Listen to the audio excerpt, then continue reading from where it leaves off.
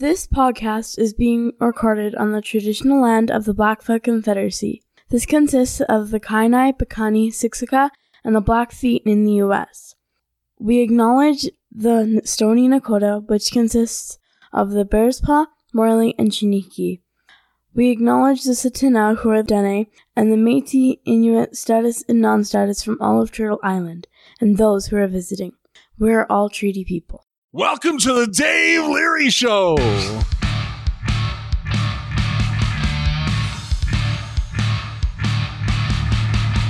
Welcome to the Voices in Recovery podcast, brought to you by Freedom's Path Recovery Society in Calgary, Alberta, Canada.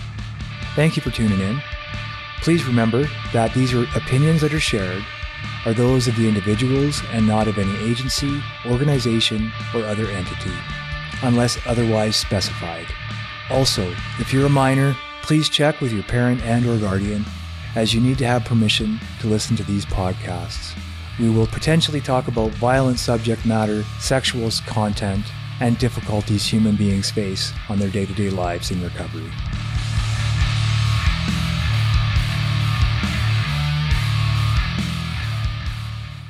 We are here tonight with my friend Hunter. And Hunter, I don't know much about you, but I am like everything I've seen says I want to know more. Wow. Okay. Yeah. So I've been in recovery now for almost 2 years. Oh, good for you. Yeah. So it'll be 2 years, June 5th, which is the same day as my birthday. Like your belly button birthday. Yeah. Wow. Yeah. The last time I was like, let's just party it up, and not a good idea. So I'll do a little bit of my backstory. Sure. My dad was an alcoholic and an addict, and he passed away actually three days before I found out that I got a bed for alcove a couple years ago. Oh, okay. And I'm sorry to hear he passed away. I didn't know him that well. Mm-hmm. But what I did know of him, like I met him when I was 18, and he was out of my life for my younger years. Thank God for my mom, because she got out of a bad situation with him and raised us all by herself. I love her so much. I love you, Mom. I know she's going to listen to this, so we love you, Mom. Shout out. Yeah. But I met him when I was 18, because of course you grow up without a dad, you're curious, right? So I met him when I was 18, and he was sober. He was in AA. He was trying, right? And yeah, when I fell off the wagon really hard, he was the only person I called, because my family, thank God for me, were not going to enable me anymore.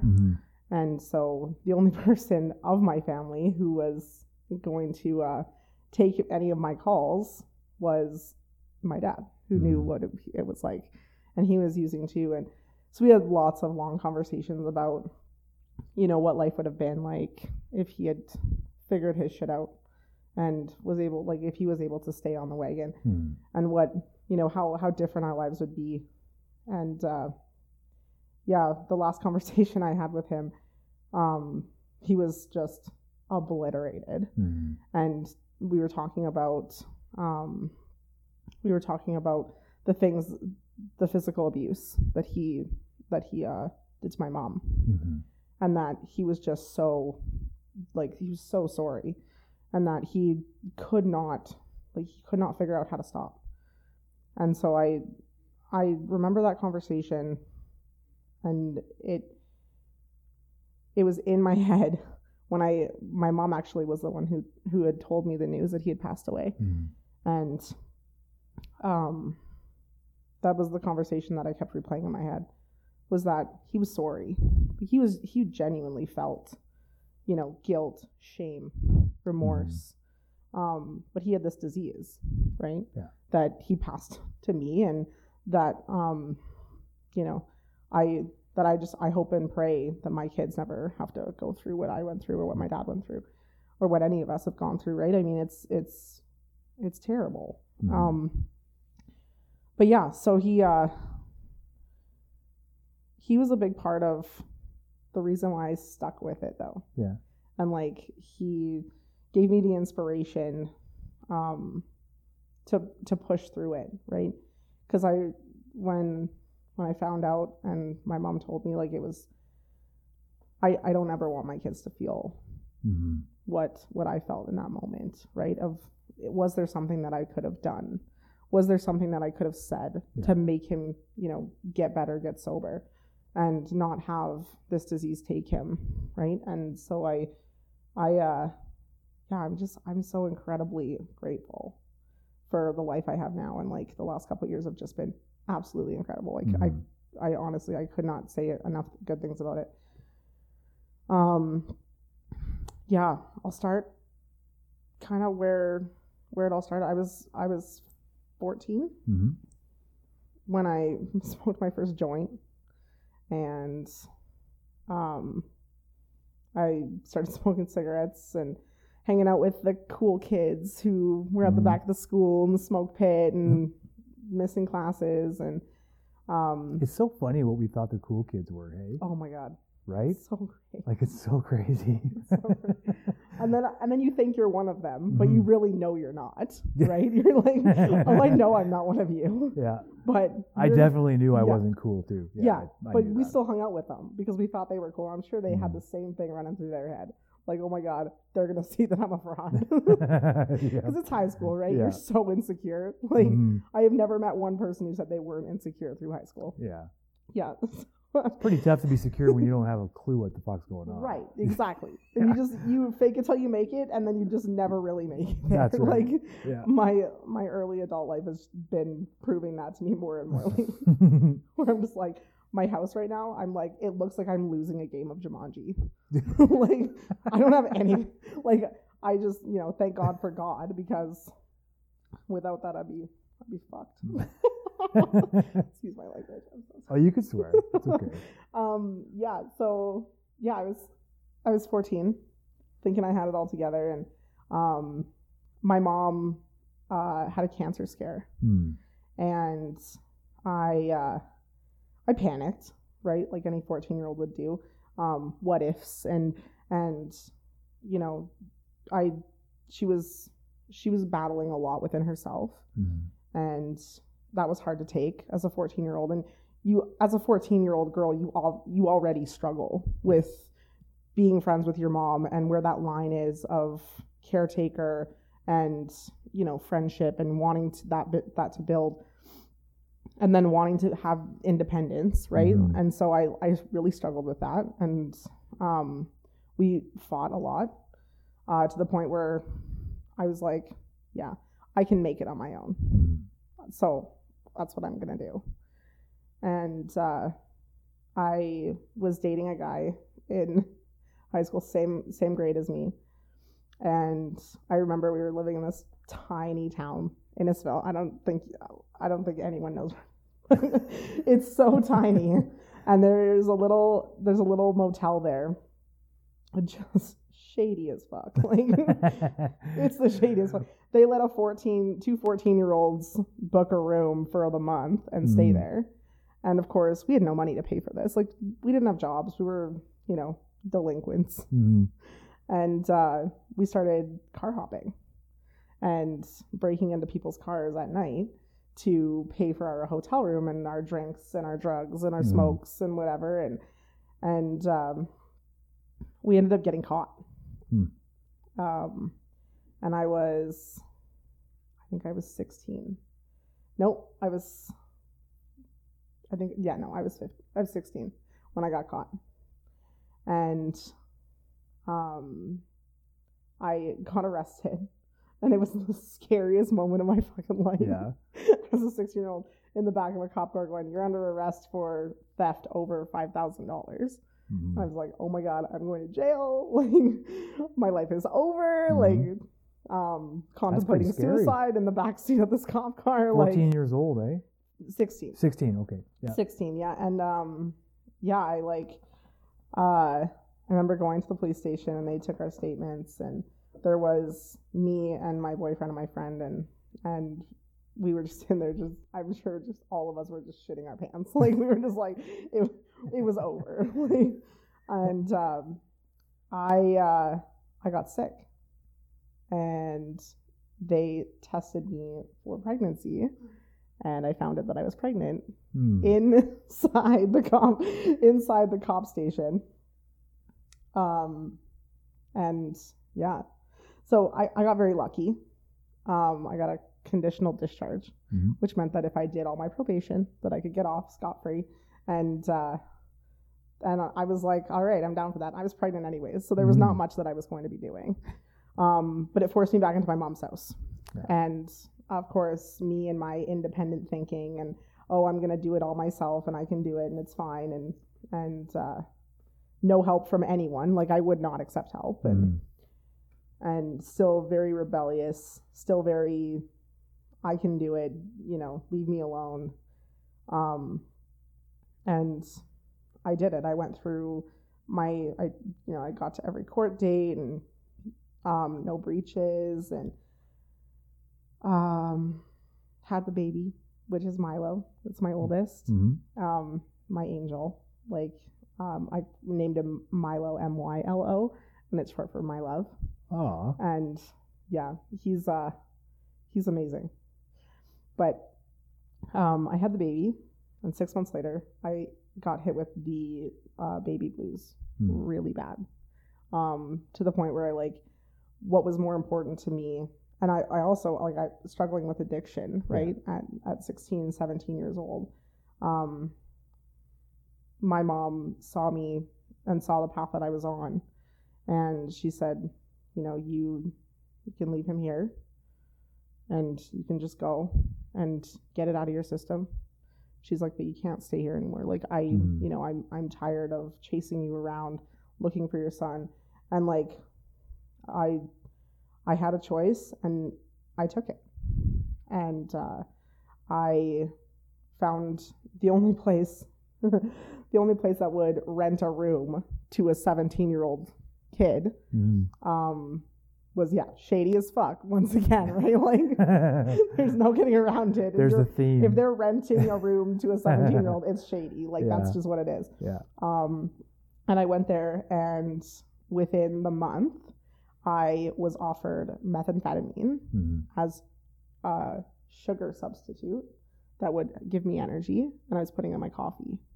And I was drinking methamphetamine for about 2 months, and I got addicted to it. Jesus, you put meth inside of coffee. Yeah, that's how they got me, right? Like, they were.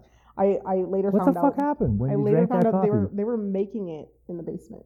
Like, they were. So where we were living, it was a bunch of guys. There was 2 other girls there. All of us had our own rooms. $200 a month. And they were cooking it in the basement. And so what they were doing essentially was they were roping young people into this, offering them drugs for free to try, getting them hooked, and then going, now you got to pay. And so that's what happened. And I found myself there. I was like, how do I get this into my system?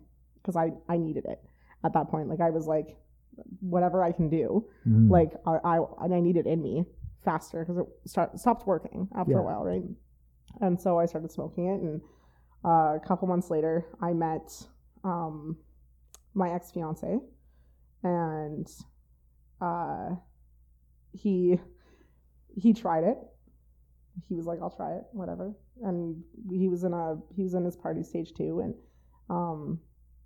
he looked at me, and I was so in love with him when I first met him. He was like the sun and the moon, and he could do no wrong in my eyes. And he said, I'll try it once, and then we'll talk. And he tried it with me, and we had a crazy night. I don't even remember what we really did. But at the end of the night, in the morning, actually, at 11 o'clock, as we were just coming down and going to bed, he's like, I can't ever do this again, because I will, we're going to die. He's like, if you want to be with me, you need to stop too. And so I made the choice to stop. And he moved me out to Lloydminster, and we had great times together. And we did it on our own though. We didn't know any of the recovery things. we were too wrapped up in our egos, I think, to ever ask for help or reach out for help. And so we were drinking still, and occasionally going out, and things were good for a while, until they weren't, and we broke up. And I took it really hard. Kaylin was born in that time, and so I was a single mom with 2 kids. I didn't know what in the fuck I was doing, because financially he had worked and I had stayed home with them, and that was comfortable for me because, you know, I'm self-serving. I've always been that way. And I know he's listening to this too, so I'm sorry. But yeah, I've luckily always it's been, not live. I mean, and before I really found recovery, the earliest memories I have of me being selfish. And like, I can remember that's a huge trait of mine. Yeah. Like, is that I was just always self-seeking, always looking for ways I could get around other people needing things so that I could get what I wanted. And so I can remember the relationship being like that. Like, it was, and I mean, it's not all one-sided, and he knows that too. And so we parted very devastatingly. Like, it was the big fight, and you know, the prolonged, like, moving things out and crying and hysterical. And I ended up moving into a small apartment with my 2 kids, and I had not a fucking clue what I was doing. Couldn't take care of myself financially. Started using cocaine and lesser, I say lesser drugs very carefully. Tongue in cheek? Yeah, very carefully, because I mean, all drugs are bad. Drugs are bad, don't do them. Yeah, it depends. Yeah. But I started using quote unquote lesser drugs, and it quickly spiraled. I was spending my money on booze and dope, and I stopped paying my rent. And so my mother, as always, who's always been there for me, said, okay, you have to move back home. That's what you have to do, right? So I moved back home with my 2 kids. Well, I mean, as I knew as a 17-year-old that me and my mom we had a hard time living together, because we didn't agree on much, because I was self-serving and she could see right through me, and yeah, good recognition though. That's oh yeah, no, like total accountability for that. I was a terrible teenager, and I know that now. Like, of course, you never see it in the moment. Yeah, you always think the world is out to get you, and you always think that it's always somebody else's problem, or it's you know, it's never your fault when you're a teenager. And so she knew that. She saw right through it, because you know, and as she's told me, she was the same way when she was a teenager, right? Like, that's who we are. We don't know any better, right? We're out there exploring. Anyways, so she said, come home, and you know, we'll figure things out. But being at home was less accountability, because I knew that I could take advantage of my mom, and that, you know, that I wouldn't. When I moved back there, the first thing I thought of was, oh, I have a live-in babysitter, of course, and I could go partying, and that's exactly what happened. And it wasn't long. I think it was a month that we were there before I ended up just taking off, and I left my kids there. I remember the day I left, and I was crying, and she actually had left 10 days earlier to go to my cousin's wedding, which was in BC. And I was supposed to follow up there, because she said, you need a break, obviously. Like, I'll take the kids for 10 days and you'll have 10 days just to yourself to relax. And yeah, I made it to the wedding. I made it in the doors to the wedding. And I realized very quickly, like, I was high at the wedding, and I was like, I can't be here. Like, I think my mom has always told me that she's like, at least you had the strength to walk away from your kids when you weren't capable of taking care of them. Because it doesn't happen very often. There's a lot of parents out there who think they're okay and they can get by on being high and having that around their kids. And she's always told me, she's like, at least you have the strength to just walk away from them. And so I walked away. I went all the way to Vancouver. And things did not go well in Vancouver. No, I was living in my car on Spanish Banks, actually, in the middle of summer, which was great because I could spend all my money getting high and I didn't have to worry about anything besides gas. And even then, I remember sitting in the car with no gas for like weeks, and just sitting in the car and sleeping in the car, and then I'd go to the beach or whatever. And but I met a man down there who seemed really great at first. Like he seemed like, seemed like a nice guy. He seemed like he had his shit together. And he offered me a place to stay and I took it. And then things turned very ugly very quickly. Like I wasn't allowed to leave. And eventually him just telling me I wasn't allowed to leave wasn't enough. There was a lock on my door. And I was in that situation for probably about 8 months. And I can kind of remember I was in a drug haze there for the whole time. It was like an 8-month bender, right? Where I was just so controlled, so taken advantage of. And I remember I got sick and I was like, there's not one fucking chance that I'm pregnant. There can't be, because I have so much drugs in my system. I can't be pregnant. And I just remember thinking that. And we got into a fight, a really big fight. I needed to go to the doctor, and he just would not allow me to leave the house. I wasn't allowed to leave the house. And he physically assaulted me for about a half an hour. And finally, someone called the cops, and the cops showed up. And he took my phone away. He took my IDs. He wanted to make sure that I was stranded and that I had no way out. Luckily, my ex-fiance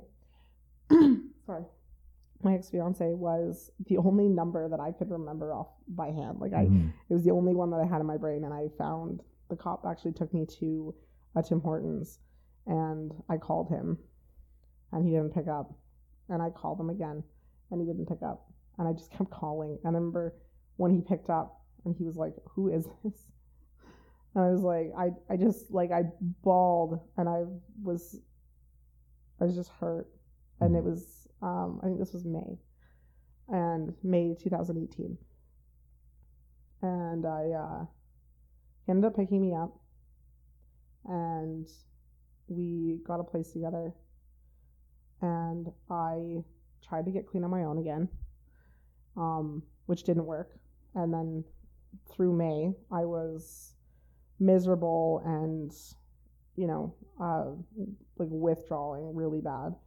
And on June 5th, I picked up for the last time, and he said, "Get out." He said, "Get your ass out of my house." He's like, "I can't do this. We always promised each other we would never cross that line, and you crossed it." And he kicked me out, put $300 in my pocket, said, I can't do any more than that, right?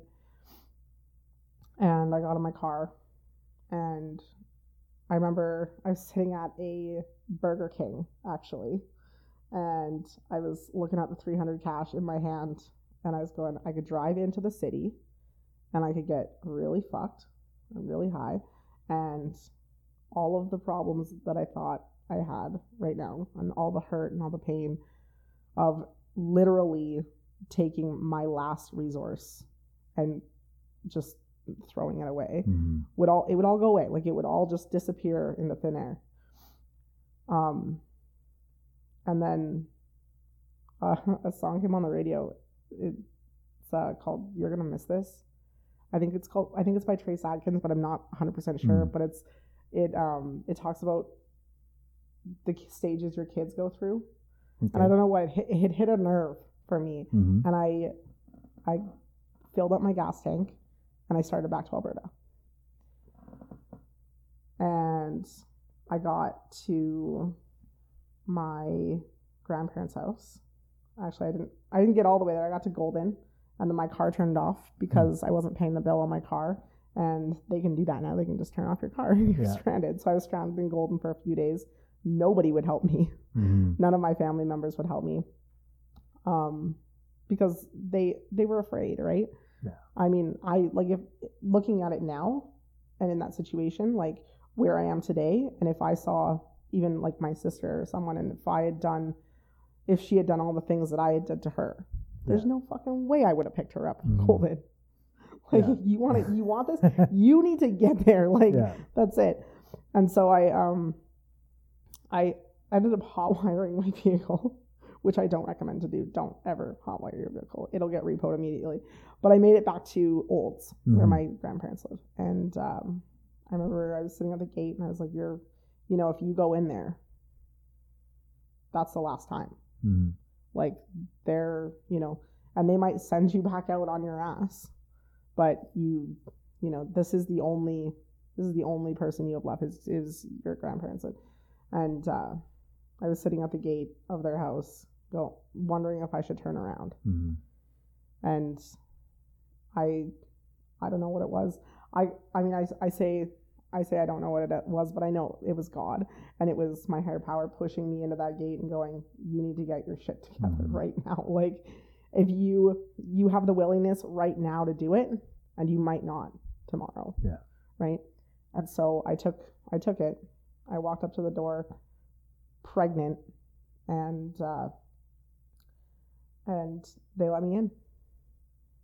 And ended up, they were like, you need to get yourself into treatment. Like, we can let you stay here until you get into treatment, and then after that, we'll see, we'll talk. And the trust took a long time to rebuild. I bet. And because I had fucked everyone over and over and over again. Like, this is the short story, the short version of what I really did to them was very, like, it was wrong, it was sick, right? Like, it was, and because I took advantage of everyone in my life. Anyone that I could possibly manipulate, I did.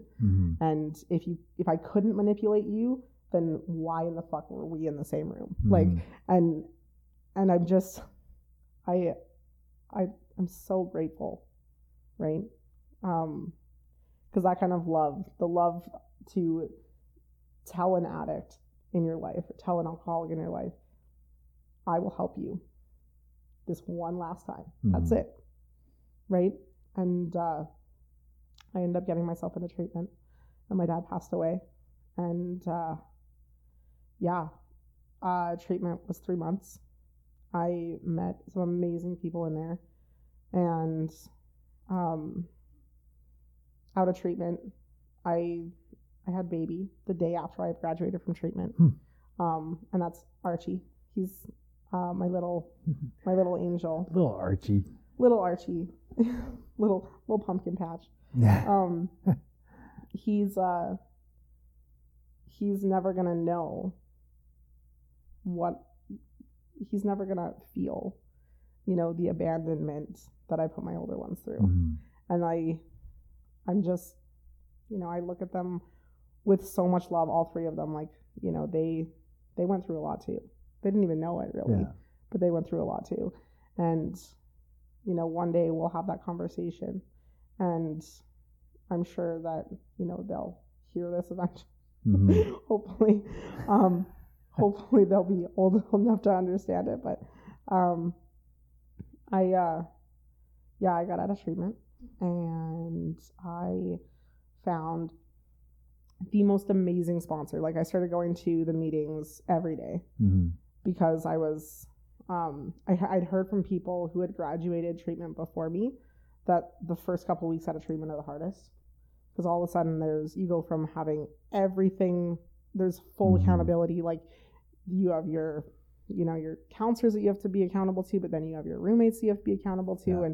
And there's rules and regulations, and it's easy to stay clean when you have a lot of eyes on you. Mm-hmm. And then as soon as you get out, it's 180% different. Like it's just like it's a total flip. And that's how I felt too. Like I had brand new baby. I had like known history of postpartum depression. Mm-hmm.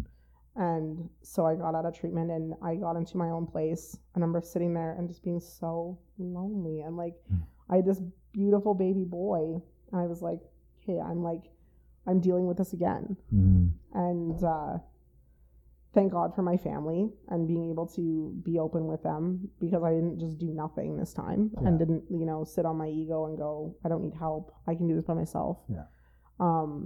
I went in and got professional help and luckily like was able to come to the meetings. I had lots of time on my hands, right? And went to a lot of meetings, met a lot of amazing people in recovery. And it's been so incredible. Like I think about a month after I graduated from treatment, I went on a sponsor hunt. Oh yeah. And I found the most amazing sponsor. I love her so much. She is she means the world to me. She when I walked up to her, she's like, yeah, we can do the steps, but I'm not gonna chase you around. Mm-hmm. She's like, if you want to do this, you gotta go halfway, right? Yeah. And I was like, yeah, I'll do anything. Like, I need to stay clean this time. Like, I don't think I have the capacity to go through the hurt and the heartache and the lying and the manipulating all over again, and then back to the trust building. I was like, I don't think I have that in me again. Mm-hmm. And that desperation, right? They call it like the divine desperation or something, when you are literally willing to do everything and anything that it takes to stay sober and to get recovered. That's what happened. And I still feel that. Even almost 2 years later, I still feel that desperation, and that I will literally do anything to never go back to that place again. And so I did the steps, and oh my gosh, I have to tell you about this actually, because this is really awesome. My step 1 through 4, or 1 through 3, I got to 4. 4 was really hard for me, as I'm sure it is for most people, and it can be, it's where you look at all of your shit and you go, all right, this is shit. And I remember going through it and being as honest as possible and like ruthless on myself. My sponsor was like, you're not responsible for some of these things, which I always thought I was. I was like, this is always like, it's always going to be my fault. I'm the black sheep, right? Like that's just, that's my MO. Like, and I looked at it and she's like, you've been through a lot, for someone so young. And she's like, you need to be gentle with yourself. And she told me to go do my step 5 at the Mount. And at this point, like, I'm still a little bit agnostic. I was willing to believe, and like, I was definitely on the fence, looking in the direction of believing, but on the fence for sure. Yeah. And I went and did my step 5 at the Mount, and it was so awkward. It was gray and cloudy when I walked in there, and then I got in there and I sat down with this guy who was wearing this head to toe robe, and I like try not to laugh, and like I honestly, like, I'm such a millennial that way. I'm just like, no. Don't touch me, priest. Right? Hands to yourself. Yeah. I'm like, oh, you want to take me in this small closet area and talk about everything that I've ever done in my life? No, thank you. Yeah. Why are the lights off in here? Yeah. Why are the lights off? Exactly, right? And so I'm sitting there in this room and talking to him, and we're just sitting like like across from each other, and there's this little table, and he's like, okay, just start reading it to me. And I'm like, oh, okay, like, just, just read it. I don't even know you. Like, buy me a drink first. Just kidding. No, just kidding. Oh, that would have been awesome if you just said that. No. He probably would have laughed. He's probably heard that shit before. But like, I was seriously trying not to laugh. Like, I was like, this is a joke. Like, that's far out. I was like, I'm never going to ever see you again in my life. So I'll be fine. Hopefully you don't also work at the grocery store that I attend. Like, I don't ever want to cross paths with you.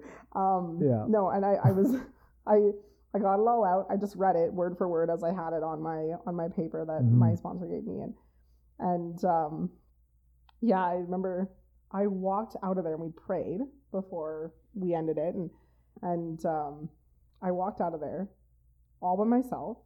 Like, and normally I have 3 kids trailing after me, so this was all by myself, right before, like, I think it was like a week or 2 before my 1 year.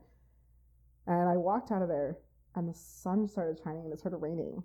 I remember I probably looked like a total fucking idiot, but I was standing in the parking lot. My car is parked all the way on the opposite side, and I'm standing in the parking lot. I just look up, and I just start, like, hysterically laughing. I could not figure out what was wrong with me. I was like, what is happening? I'm just looking up, like, oh my God, this is hilarious. And then I started crying. And I was just like, I just felt so just completely like light. And like, there's no other way of describing that. I know it's such a weird, like, talking about your spiritual experience and your spiritual awakening, and that's what essentially that it was, because I read up all about it when I got home. I was like, did I just have a spiritual awakening? Is that what just happened to me? But like, we could make a living off this. Just put a price tag on it, put it on the internet. But no, I was like, I stood there, and I just remember feeling so light. And I called my sponsor when I got in my car, and I told her what had happened, and she's like, that's awesome, that's really good. And I'm like, is it? I feel like the same person now. Like, and I don't know, since then I just, like, I started understanding, and when I went to the meetings after I did my step 5, and when I was doing step work after my step 5, I started understanding more, and I just stopped fighting so much. And I was like, before that, I was fighting with everything. If I couldn't do something properly, I was fighting it. Right. If something made me uncomfortable, I would fight it. And not like externally where I'm like, hey, I want to fight, but like internally, right? There was always chaos, and there was always a struggle to get things perfect and to get things the way I needed them to be, or to get to a place of comfort within myself, right? My kids didn't listen. I was uncomfortable. I was fighting it, right? And so it brought me to a place after doing my step 5 of total surrender. And like, just, like, what do you got for me today, God, right? And how can I be a better person than I was yesterday? And it's been such an amazing journey, and things still come up. Like, I'm not at 100% all the time, and I say that lots of the meetings too. And like, there are definitely days where I still feel that fighting inside of me, but I am able now, before that comes out, and before I present that fight to the world around me, I'm able to, like, it comes to a door where my spiritual self is like, is this appropriate, right? And I have so much more awareness of myself and my, I guess, defects, right? Like my selfishness, self-centeredness, and and then I took my 1 year, and it was so amazing.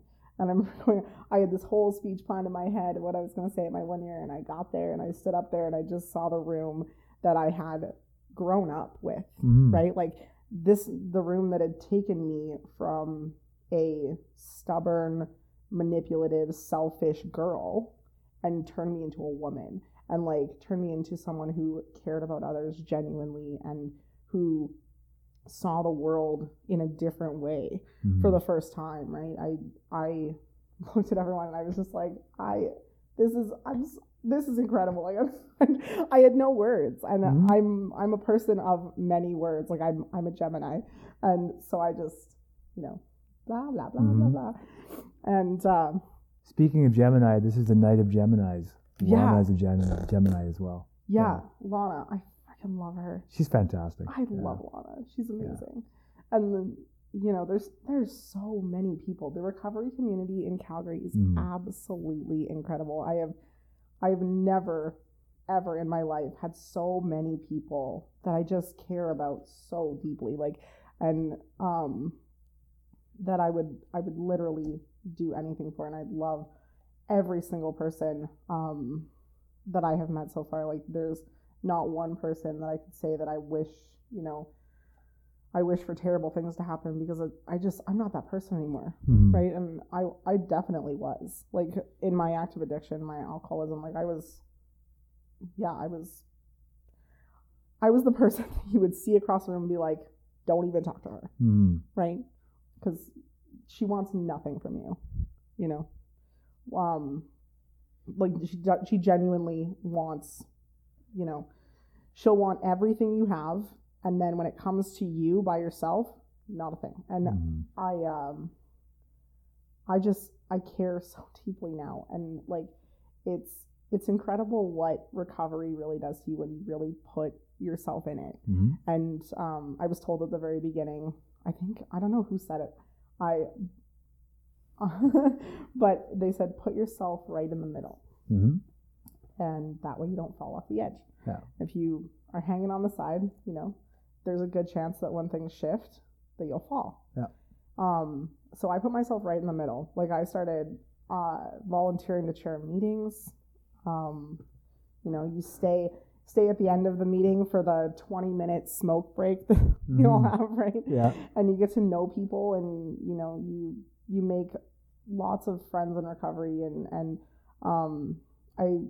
I noticed myself really early on, like, I purged my Facebook, I purged my Instagram, like, I got rid of all of the, like, party girl groups and pages or whatever that you like, and then I started liking, like, pages like Recovery Canada, which is absolutely incredible. I can't get enough of it.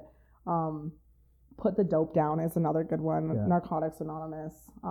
There's so many good ones. There's so many. And then there's also ones, because I'm one of those people, there's like 12-step humor. Yeah. Pages. Of course, you got to have recovery humor in there. Funny and like memes all day, right? But like I try and go to as many meetings as possible. I try to go to at least one new meeting a week. And in Calgary, it's so easy to do that. Like, there's so many all over the city at any all the time. Yeah. And it's been absolutely amazing. And like, doing things like this, where you get to go and someone asks you to share your story, for the whole world to hear, essentially. And like, I'm so honored and flattered that I got to do this. Like, I was so excited for this. And I was so excited you agreed. Oh my gosh, it's so, like, it's such an honor, right? When someone asks you to share, who you are, how you came to find yourself, right? Because it's such a powerful thing. And like, it's something that it's hard. Like, for a lot of people, like, it's really hard to get there and to express that. And right? some people never do. Yeah. And I've been so fortunate and so blessed that I've been able to, like, speak at meetings and go to speaker meetings and sit in and listen to other people's stories too. I feel so honored when I go and hear people share what has got them here, right?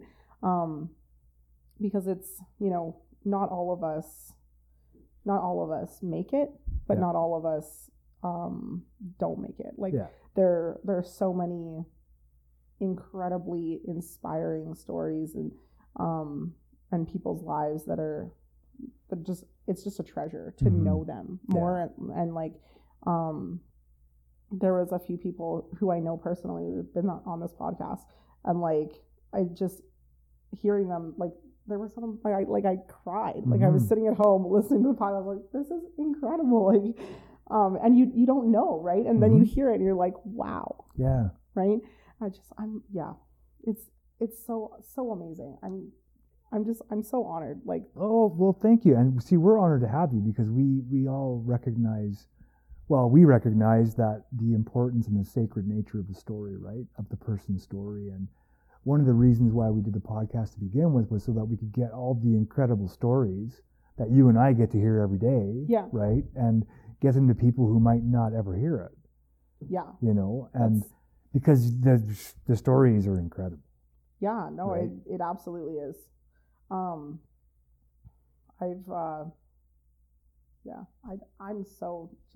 so grateful for this. Like, this is, it's our pleasure. Thank you so much for having me. You're welcome. I was really nervous to come in, but I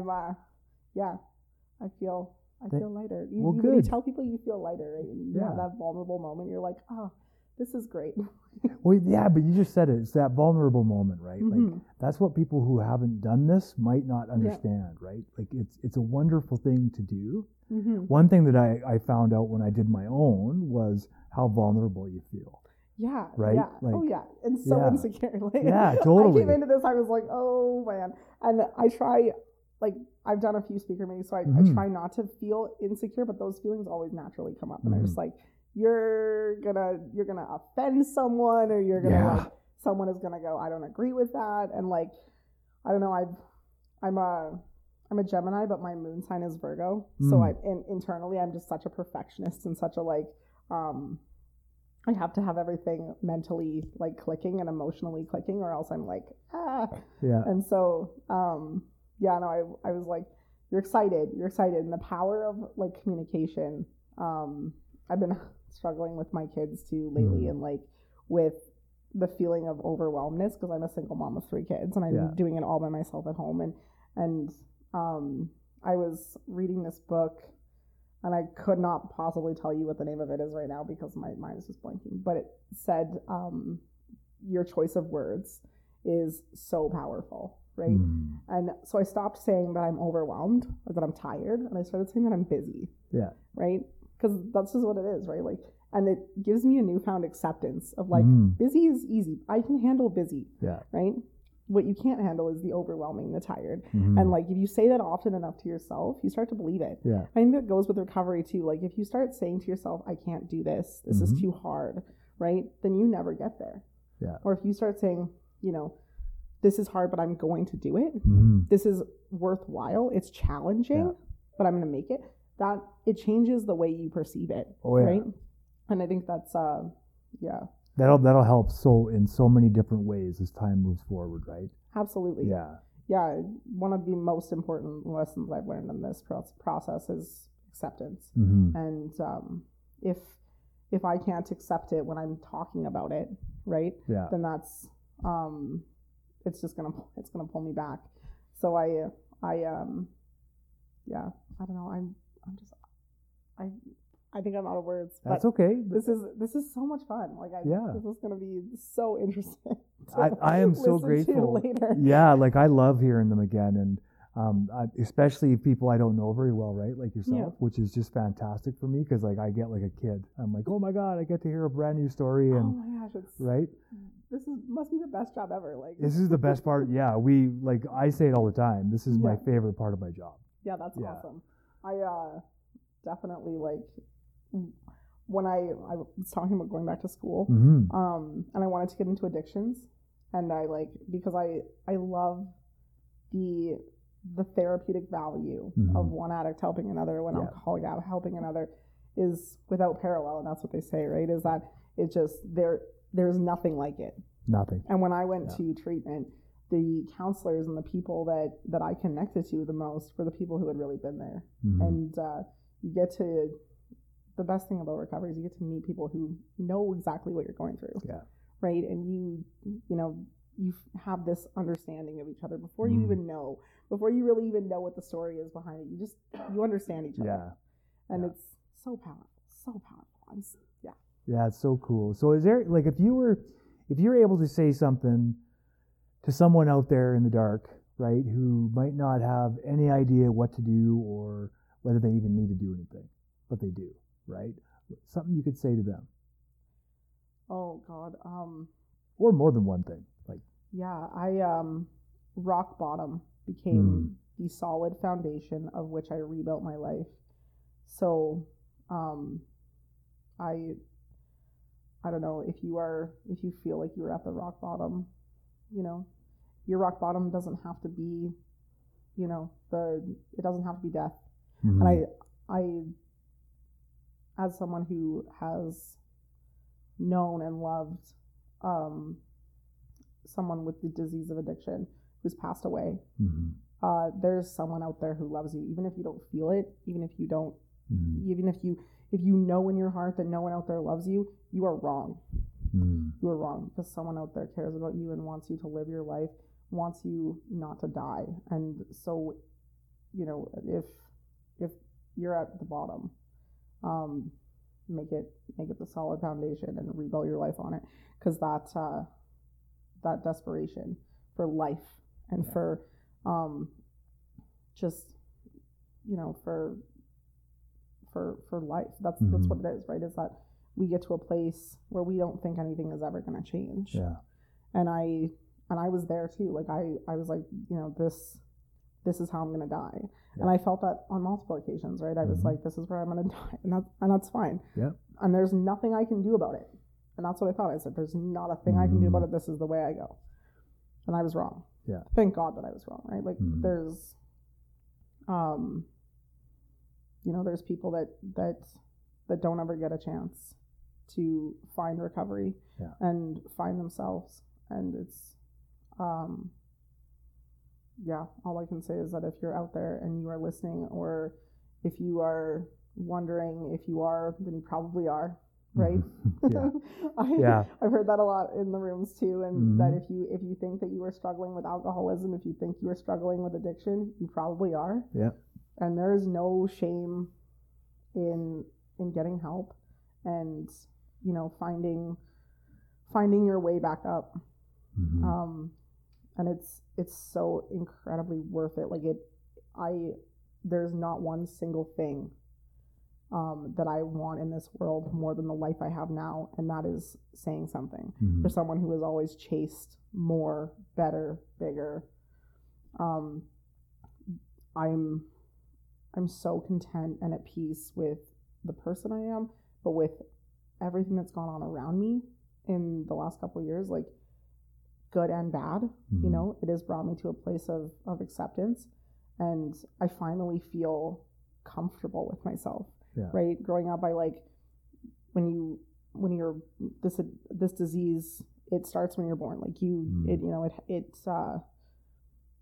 it doesn't discriminate, and we all feel that. We all feel like we are not comfortable just with being who we are, and we chase more, you know, sex, drugs, toxic relationships, drinking, you know, binge shopping, gambling. It's, you know, it's anything to help fill that need to be accepted or be ourselves comfortably, right? And I can't even imagine a world where I would be more comfortable than I am now with myself. And that's saying a lot. That's pretty incredible. It's a big deal. It's a big deal, and it's, you know, it's achievable. And I didn't think it was. That it was so ingrained in myself that I didn't believe it. If you would have told me that a couple of years ago, 3 years ago, when I was 14, right? If you would have told me that at any of those times, I would have laughed in your face and told you to fuck off, probably. Yeah, probably. Right? Because there was no way that I could believe that I could be myself and that people would accept me, or that I would accept myself. And I think that's the beauty of all of this, is that we get to truly figure out who we are, right? Without all the outside bullshit that we bring in. I don't know. Perfect. I couldn't have ended it any better than that. Awesome. Awesome. Thank you so much, Andrew. Thank you so much for having me. Honestly, like I'm just, this it's our is pleasure. amazing. Thank you for tuning in this week to the Voices in Recovery podcast. Please stay tuned every Wednesday as we air another episode. Thank you for your time. And please, if you're in trouble, reach out.